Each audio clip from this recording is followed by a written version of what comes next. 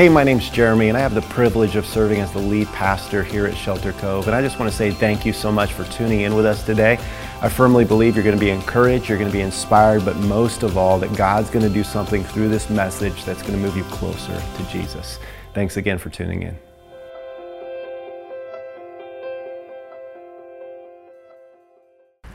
Hey, welcome everybody. So good to see you today. I want you to take your Bibles and turn to Genesis 28. Genesis 28, we are wrapping up a series entitled Fearful People, Faithful God. We've been looking at people all throughout the Bible who have encountered a faithful God in the most fearful of situations. And the person that we're going to look at today in Genesis 28 is Jacob. A little instance from the life of Jacob. Jacob hails from the time of the patriarchs. You often hear him mentioned in the same breath with Abraham and Isaac.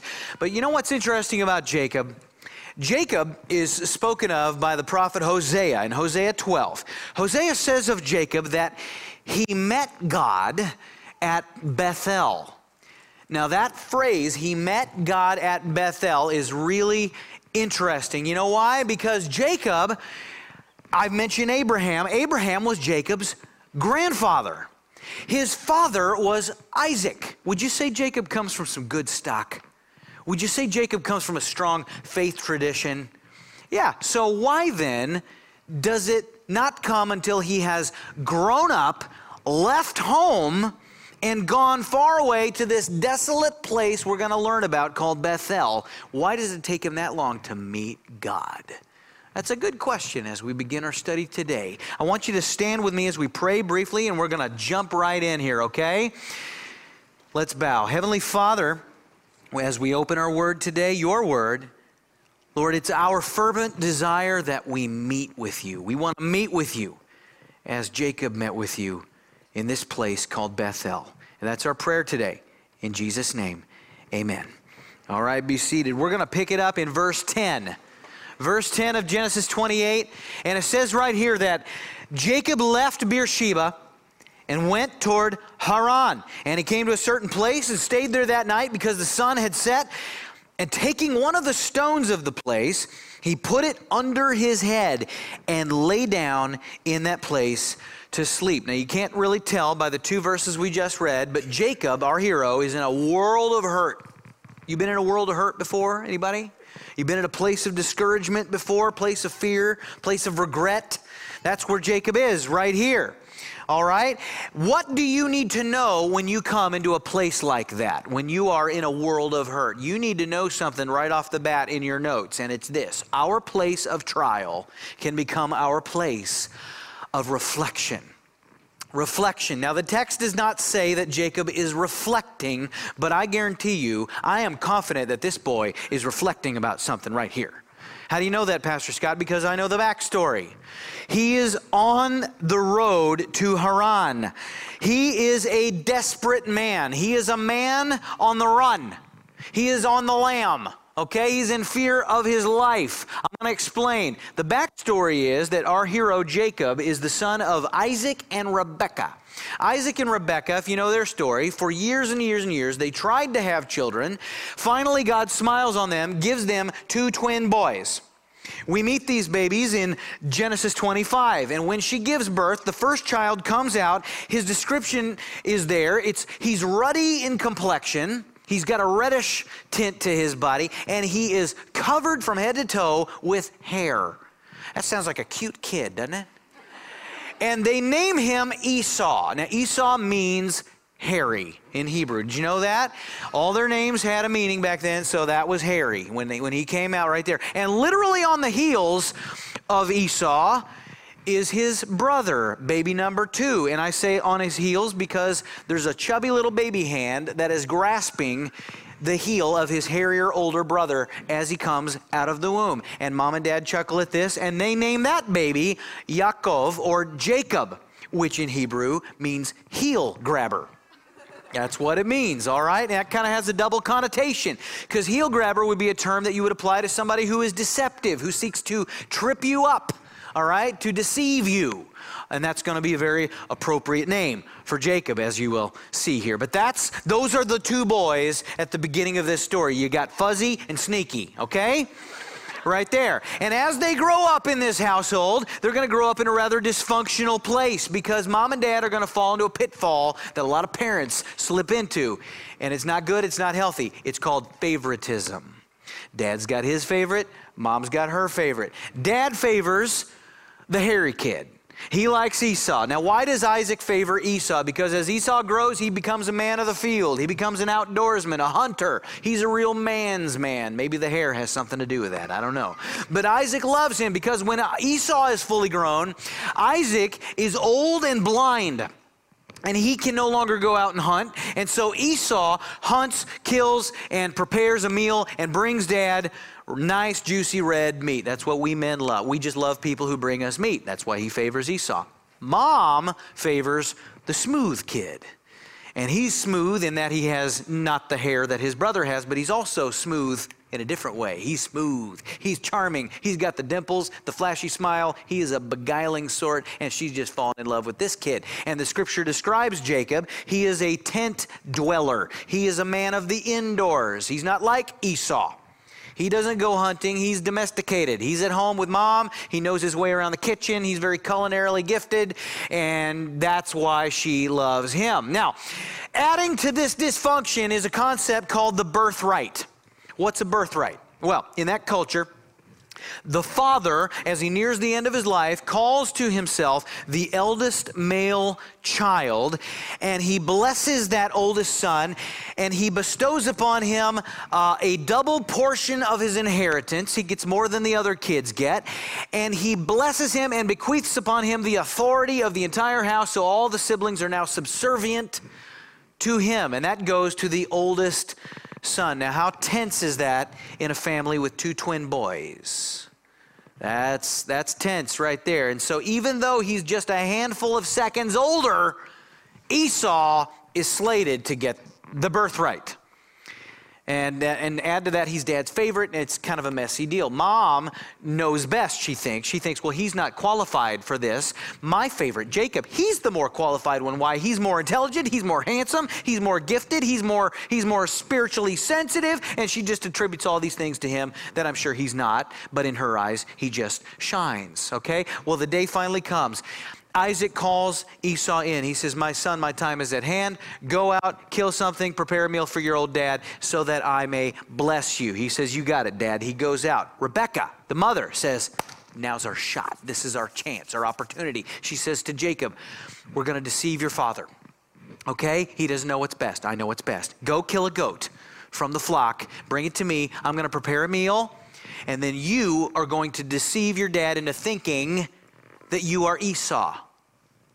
We're going to take the hair of that goat and we're going to glue it to your hands and your neck so that your poor blind father will feel you and think you are your hairier older brother. Now stop right there. I know what you're thinking. You're thinking, how hairy is this guy? Are you kidding me? I'm supposed to believe that we're going to put goat hair on this kid and his dad's going to think he's his brother? Let me tell you something. A few years ago, I went on a cruise with my wife and another couple. And on this Carnival cruise, they had a hairy chest contest. Now, I want to make it very clear. I did not enter this contest, okay? But I saw the dude who won. He took off his shirt, and I thought, well, he's got to take off his other shirt. Dude looked like he was wearing an alpaca sweater. Hairiest guy I've ever seen. He won, and he was enjoying himself. He was owning it. He was like working it. It was like, at long last, this is going to pay off, you know? And I was happy for him. I was like, good for you, Fuzzy. Happy for you. You enjoy that plastic boat trophy that they gave you, you know? But the whole thing just showed me this is plausible right here.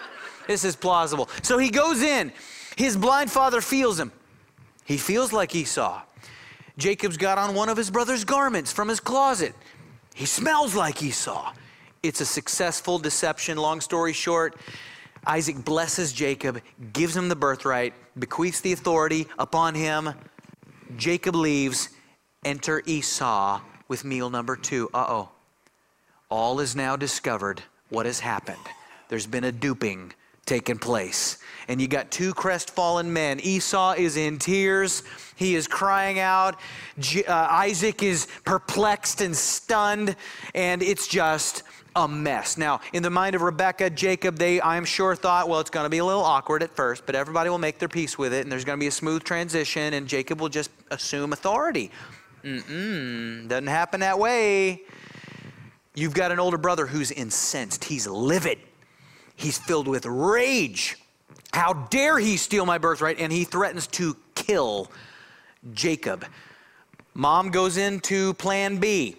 She regroups. She says, okay, Jacob, you got to leave. Son, you got to leave town. You got to get out of here. Your brother's going to kill you, and then your friends are going to want revenge, and they're going to kill him, and then I'm out too, boys. I can't have that, so you got to go north. You got to go to Haran, where I grew up, and my brother Laban is up there. You could stay with him for a while until this all blows over, and then you can come back, and everything will be normal again. That's where we're picking it up here.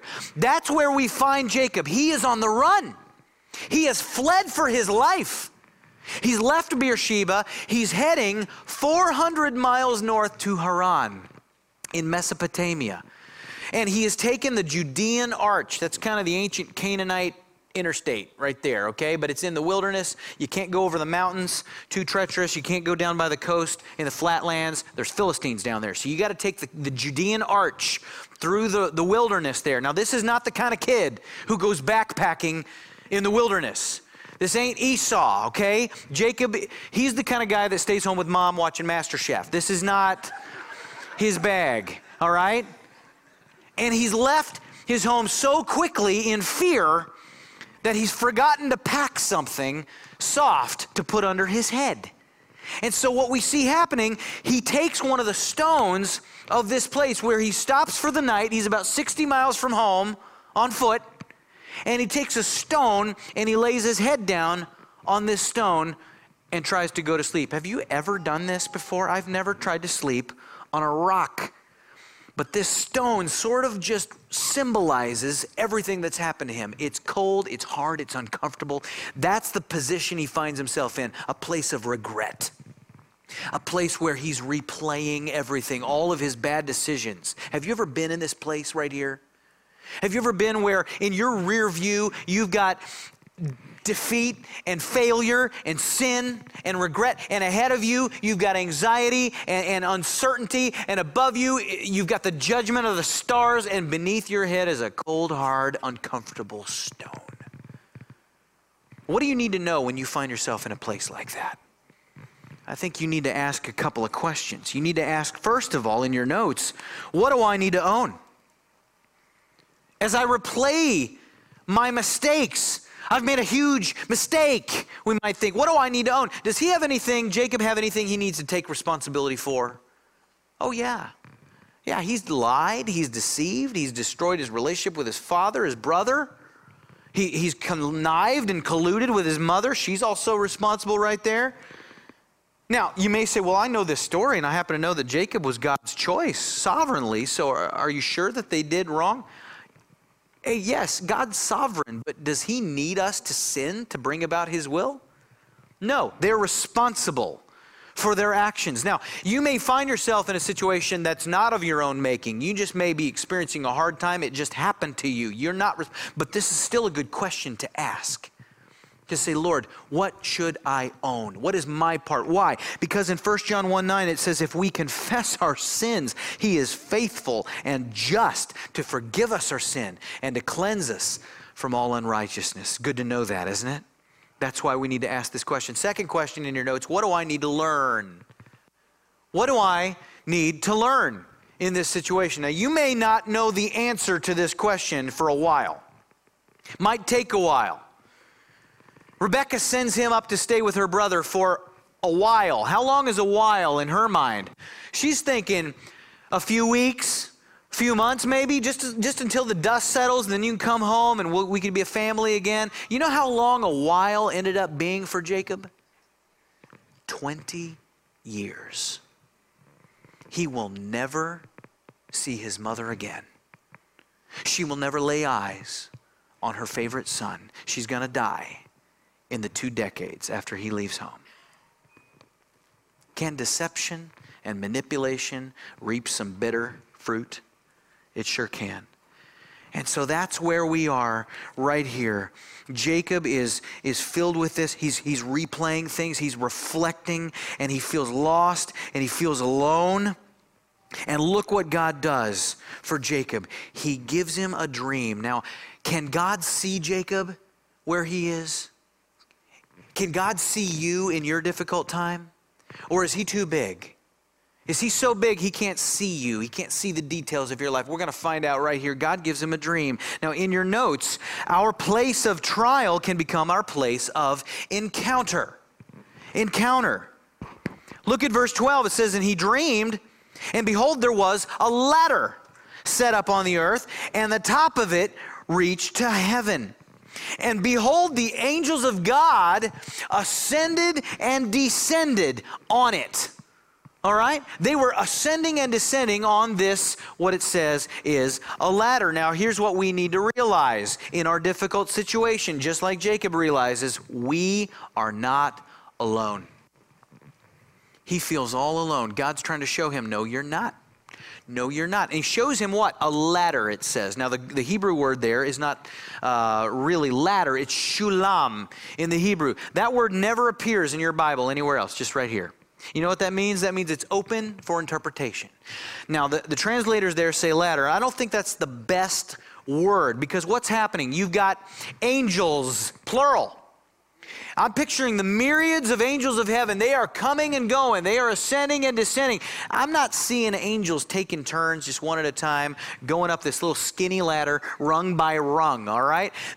I'm picturing, the great theologians, Led Zeppelin, have a song, Stairway to Heaven, right? Now, they're not great theologians, but stairway may be a better word right here. I'm picturing a wide, vast, palatial thoroughfare going from the earth to the majesty and glory of heaven.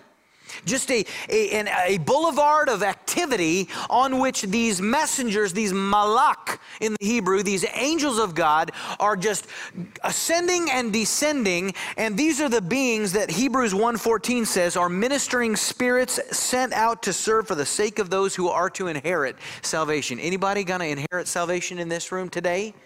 Yes, sir, I hope so. Now, when you get to heaven one day, you're going to meet some personalities there, very cosmic in nature, and they will know your name.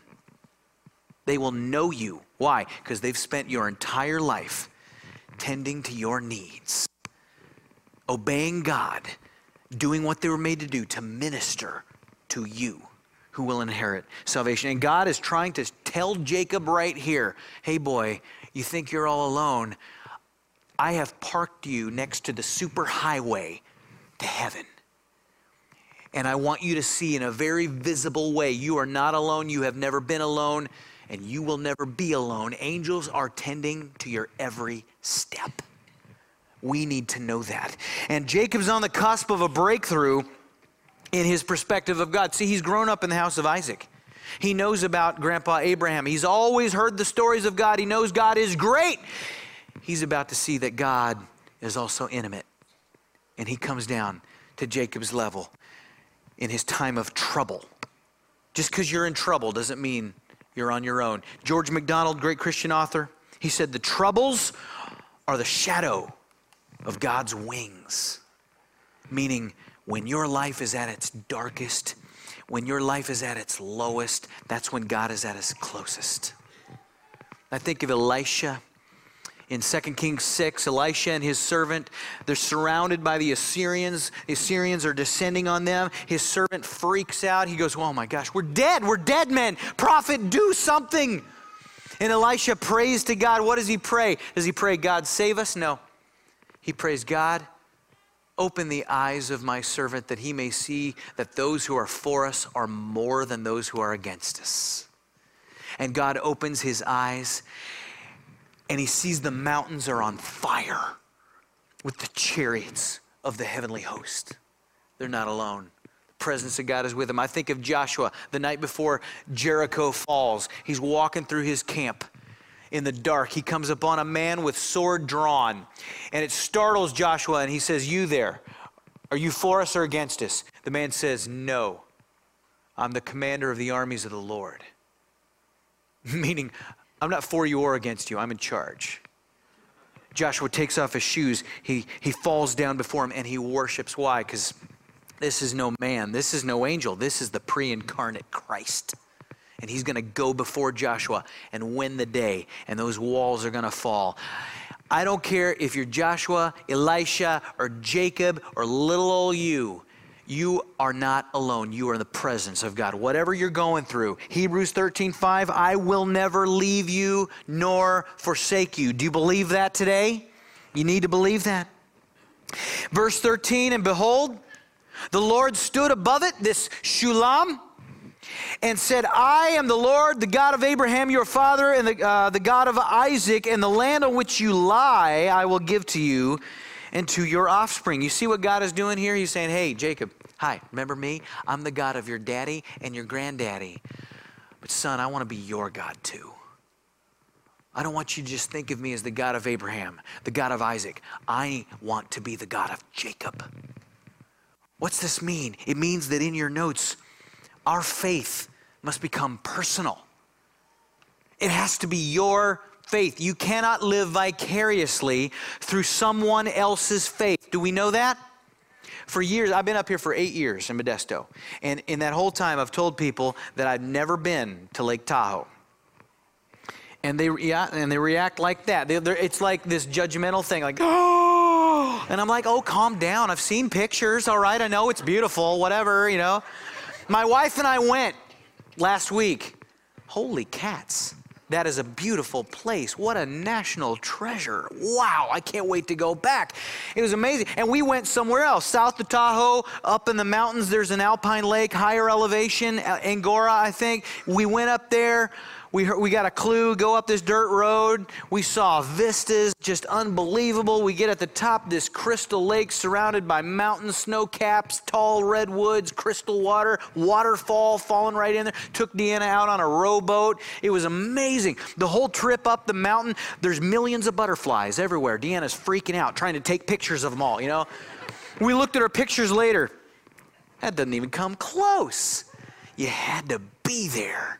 You have to experience it in person. You can't live through Facebook. You can't live through someone else's experience, and you can't live through someone else's faith. Abraham's faith, not enough for Isaac. Isaac's faith, not enough for Jacob. Jacob's faith is not going to be enough for Joseph.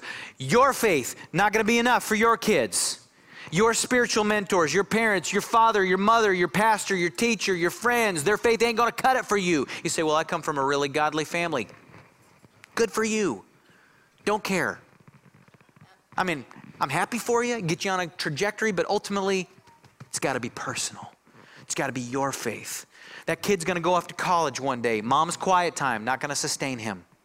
He's going to get a drunk roommate and an atheist professor. He's going to go to parties and have a bevy of peer pressure to dishonor his family, his God. He's going to go through heartache. He's going to come to the end of himself. He's going to come to Bethel. And God is going to meet with him, and it's going to get real. God wants you to have a personal faith. Jesus said to Peter, who do you say I am? I don't care what the Jews say I am, what the Gentiles say I am. Peter, who do you say I am? And God just reiterates this covenant that he made with Abraham. But he says it to Jacob. I'm going to extend the covenant I made with Abraham and with your father. I'm going to extend it to you. And he says, hey, rich boy, you think you blew it and you've lost it all? And now you got nothing but a rock under your head. Guess what? That land that you're lying on now, I'm going to give it to you and to your offspring. And all the land as far as your eyes can see, that's your land. I'm going to give it to you. And what we learn in your notes is that God personally guarantees his promises. And there's no better guarantee than a guarantee from the living God. He goes on to verse 14, just walking through the Abrahamic covenant. And by the way, I wish we had a whole series to deal with the Abrahamic covenant. Okay, it's powerful, but this is part of it. He says, your offspring shall be like the dust of the earth, and you shall spread abroad to the west and the east and the north and the south, and in you and your offspring shall all the families of the earth be blessed. He's saying, hey kid, I know you think you dishonored your family, but listen, I'm a faithful God and I keep my promise, and I'm going to multiply your family. And through your family, all the other families of the earth will be blessed. And by the way, this is the best part of the Abrahamic covenant. You know why? Because the rest of it does not apply to you and I, because we're not Jewish, I'm guessing, in here. I'm not a descendant of Abraham. And so I don't get in on the land promise. I don't get in on the I'm going to multiply you like the stars and the dust and all that. I don't get in on the I'm going to make you a great nation. But this part about the blessing to all the families of the earth, you know what that means? That means that through the line of Abraham and Isaac and Jacob, one day there's going to come a baby, and he's going to grow up to live a sinless life, and he's going to go to a cruel Roman cross, and he's going to pay the price for all mankind, and we have access to that blessing, and his name is Jesus Christ. Do you know him? That's a blessing right there. And then he goes on in verse 15, he says, behold, I am with you and will keep you wherever you go and will bring you back to this land. I'm going to see you through. No matter what you've done, Jacob, no matter how you've blown it, I'm sovereign and I'm going to use it. And we're going to follow Jacob's story. If you read on, you see he takes him safely. God takes him to Haran. He prospers this boy. He introduces him to the love of his life there, Rachel. And down the road, he's going to bless Jacob, and he's going to give him not one, not two, but 12 sons, and one of them will be named Joseph. And Joseph will famously say to his brothers who wish him ill, what you intended for evil, God intended for good. Folks, that's sovereignty. We have a sovereign God who is faithful to Jacob. He is faithful to you. And what happens when we understand that, even in a dark place, when we come into our desolate moment of frustration and discouragement, and we tune into the heart of God and we sense his presence, what happens? Our faith becomes enlarged, like Jacob's is. Look what happens in verse 16. Jacob awoke from his sleep and said, surely the Lord is in this place, and I did not know it. I had no idea in my time of trial that you were here, God, but you've been here all along, and you wanted to meet with me.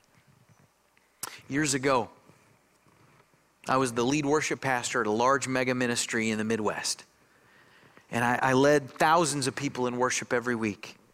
It was a dream job for me, and at this ministry, there was a young man. He was about my age at the time, not young man anymore, but he was a peer. And he said, I'm getting ready to go out and plant a church in San Diego. And the Lord began to pull at my heart, and Deanna and I prayed together. We decided we were going to jump on board with this guy and help him go plant a church. And I stepped down from this role at this mega church. And I put my brand new home on the market. And we picked up everything. We moved across the country. We came to San Diego. Now, when we got here, it became very apparent that this lead pastor, and I was his associate, it became very apparent that we were not compatible in ministry. Because what I had been led to believe, that we were going to plant a church in a very organic fashion through discipling people and building small group community and developing a church and going from group to core. And that's the plan as I understood it. But it became apparent once we were there that his plan was to solicit money from large mega ministries, bigger churches, get donors, and throw a bunch of money at this thing and have a bunch of promotion and hold a bunch of events. And we were going to be this overnight sensation, and we were going to, in a very short time, plant a mega church. And we would be a sensation, and articles would be written about us, and books, and every other church would want to be just like us. Folks, that's two very different philosophies. And I remember we launched our church, and on the first Sunday, we had 80 people show up. I was elated. I thought, praise God, a church that didn't exist a week ago, and now we have 80 people to work with, to build on. That's amazing. Praise the Lord. My partner in ministry was depressed. He was in the dumps. It was a failure as far as he was concerned. He told all his donors that they could expect that we'd have hundreds there on day one.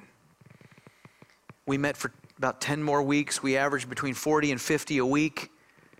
One day he took me to breakfast. He said, I can't do this anymore. I can't face my donors. I can't go back to them and tell them we had 40 people here. I don't know what to do. It's embarrassing to me. And I've got to make a change, and I don't know how to fix this, but I've just got to do something. I'm going to have to let you go.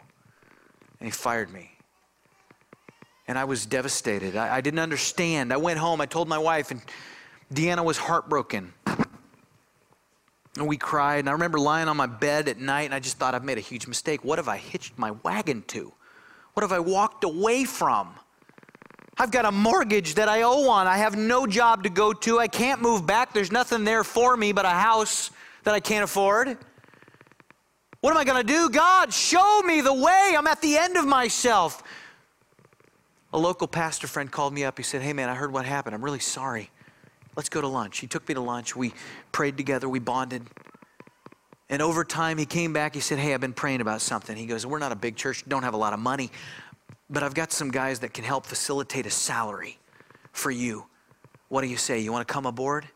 And I prayed about it, and I said, let's do it. And I ministered with that guy for about 4 or 5 years. And do you know that was the sweetest time of ministry? And God used that time to bring healing to me, to my family. And we learned about the grace of God. And we ministered and we discipled people. And it was there at that little church that I first began to walk in a teaching role. Something that was never going to happen in that other situation. That was my Bethel. I came to the end of myself and God says, look what I have for you. Your place of trial becomes your place of encounter. Philippians 4:19, my God will supply your every need according to his riches in glory in Christ Jesus. Amen? And look at the change it has on Jacob. I want you to see in your notes, our place of trial can become our place of worship. Worship. In verse 17, it says he was afraid. And he said, how awesome is this place? This is none other than the house of God. And this shalom, this ladder, this is the gateway to heaven. What's changed? Has the place changed overnight? No, what's changed? Jacob has changed. It says, do you see, he was afraid. He was afraid. Now, you say, Pastor Scott, isn't that the opposite of our word for the year? Isn't our word for the year fearless? Isn't afraid the opposite of fearlessness? No, not in this case. You see, this is a new kind of fear. Jacob's not afraid of his circumstance anymore. He's not afraid of his situation. He is attributing fear rightly to the one person who alone deserves to be feared. It is right and biblical and appropriate to fear the Lord. And in your notes, to live a fearless life is to fear God. He deserves to be feared. That puts everything in a proper perspective. When you fear God biblically, you need not be afraid of anything else. The fear of the Lord is the beginning of wisdom. And in verse 18, it says, so early in the morning, Jacob took the stone, he put under his head, he set it up for a pillar, and he poured oil on it. You see what he's doing here? He's taking that stone. He's taking that object that represented all his mess ups, his mistakes, his hardship, his discomfort, and he is making it into what? An altar. He's making it into a place of worship. Are you willing to do that with your situation? In your notes, we can dedicate our difficult situation to his glory. That's what needs to happen. I bet in here there's a lot of you who've experienced spiritual transformation throughout your life. And I bet you that the altars that you have erected unto the Lord where you have found transformation, I bet they started out as stones under your head. Cold, hard, uncomfortable stones. What stone is under your head right now? Are you willing to make it an altar? Are you willing to dedicate it to God? Are you willing to say, God, this thing I'm going through right now, it stinks. I hate it. It's hard. It's rough. It's difficult, but I want you to take it and use it. Even if things don't get better here, God, use it for your glory.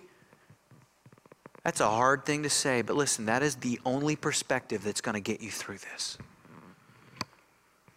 Because it's in line with the will of God.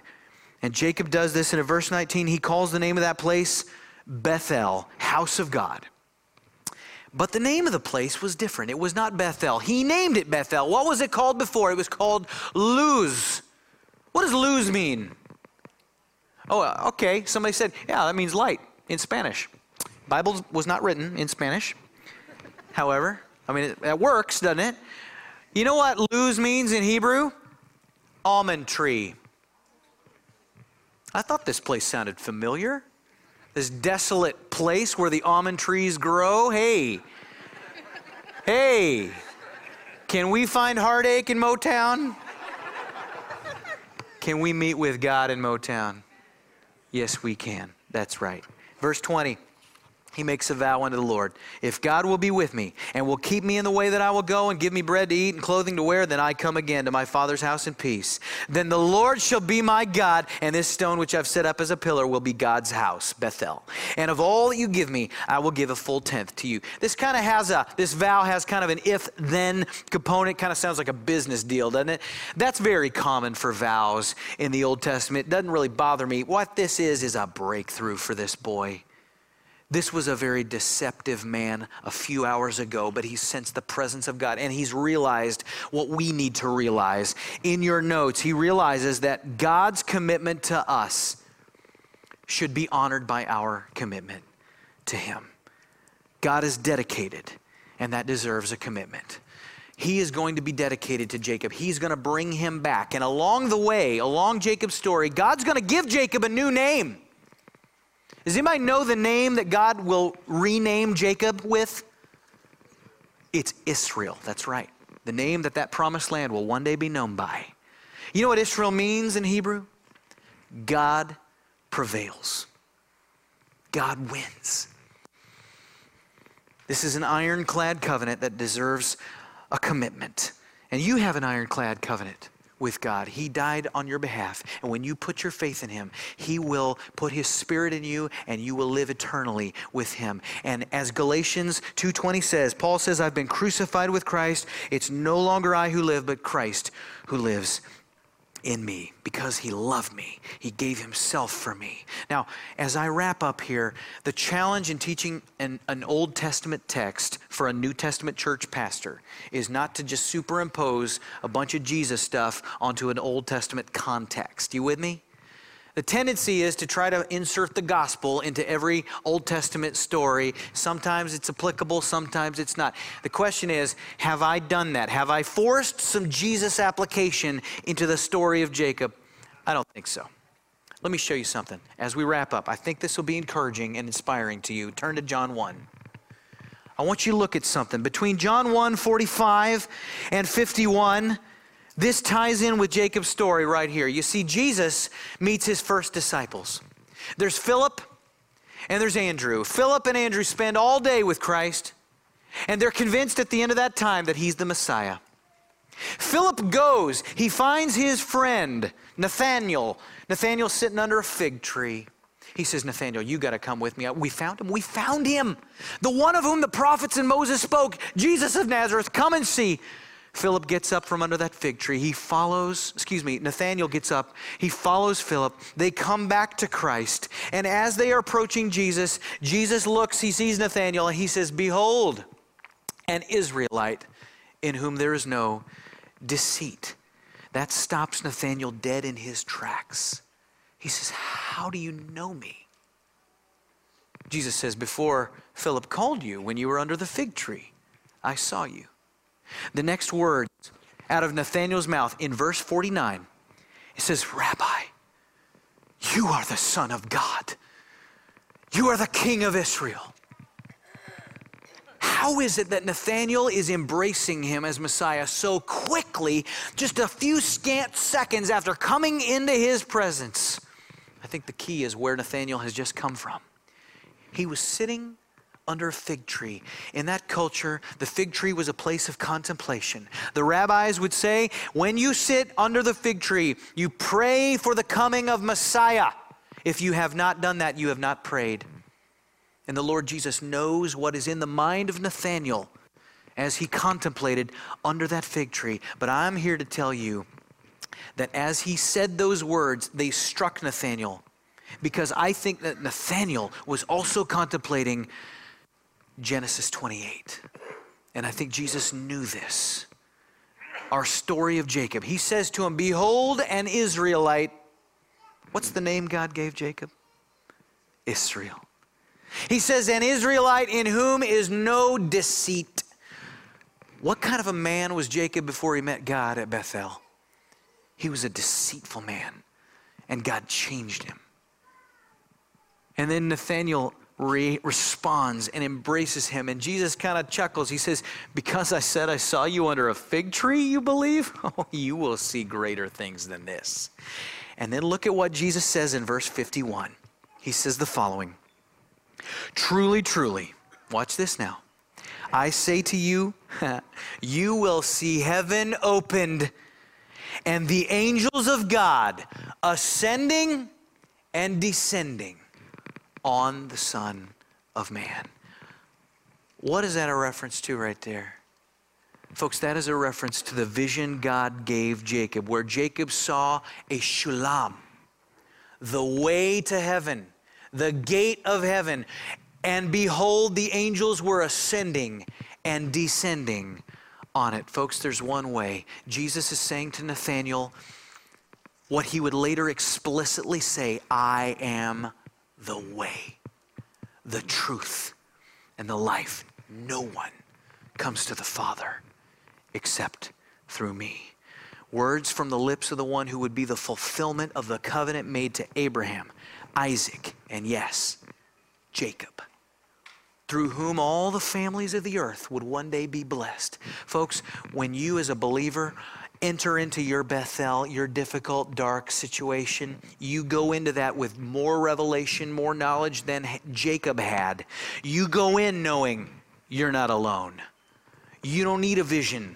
You don't need to see angels. You know by the revelation of His word, His promise, which is guaranteed, you are not alone. The presence of the Lord is with you. You may not know, as they say, what tomorrow holds, but you know who holds tomorrow, and you need not be afraid. Would you bow with me? Heavenly Father, I thank you for everyone in this room. I pray that as you know what they're going through in various circumstances, God, may they see those circumstances as their Bethel. God, a place where you want to meet with them. You want to draw them close to you. And I pray that they will be able to dedicate those places for your glory. Make an altar out of a hardship and say, God, have your way. Use this time in my life as you will, because I know the way. And it's only through you. And your promise is sure. And you want the best for me. And I dedicate my situation to you. God, be with them as they part from this place. May they come to know you more deeply each and every day. In Jesus' name, amen. God bless you all. We love you. Have a great weekend.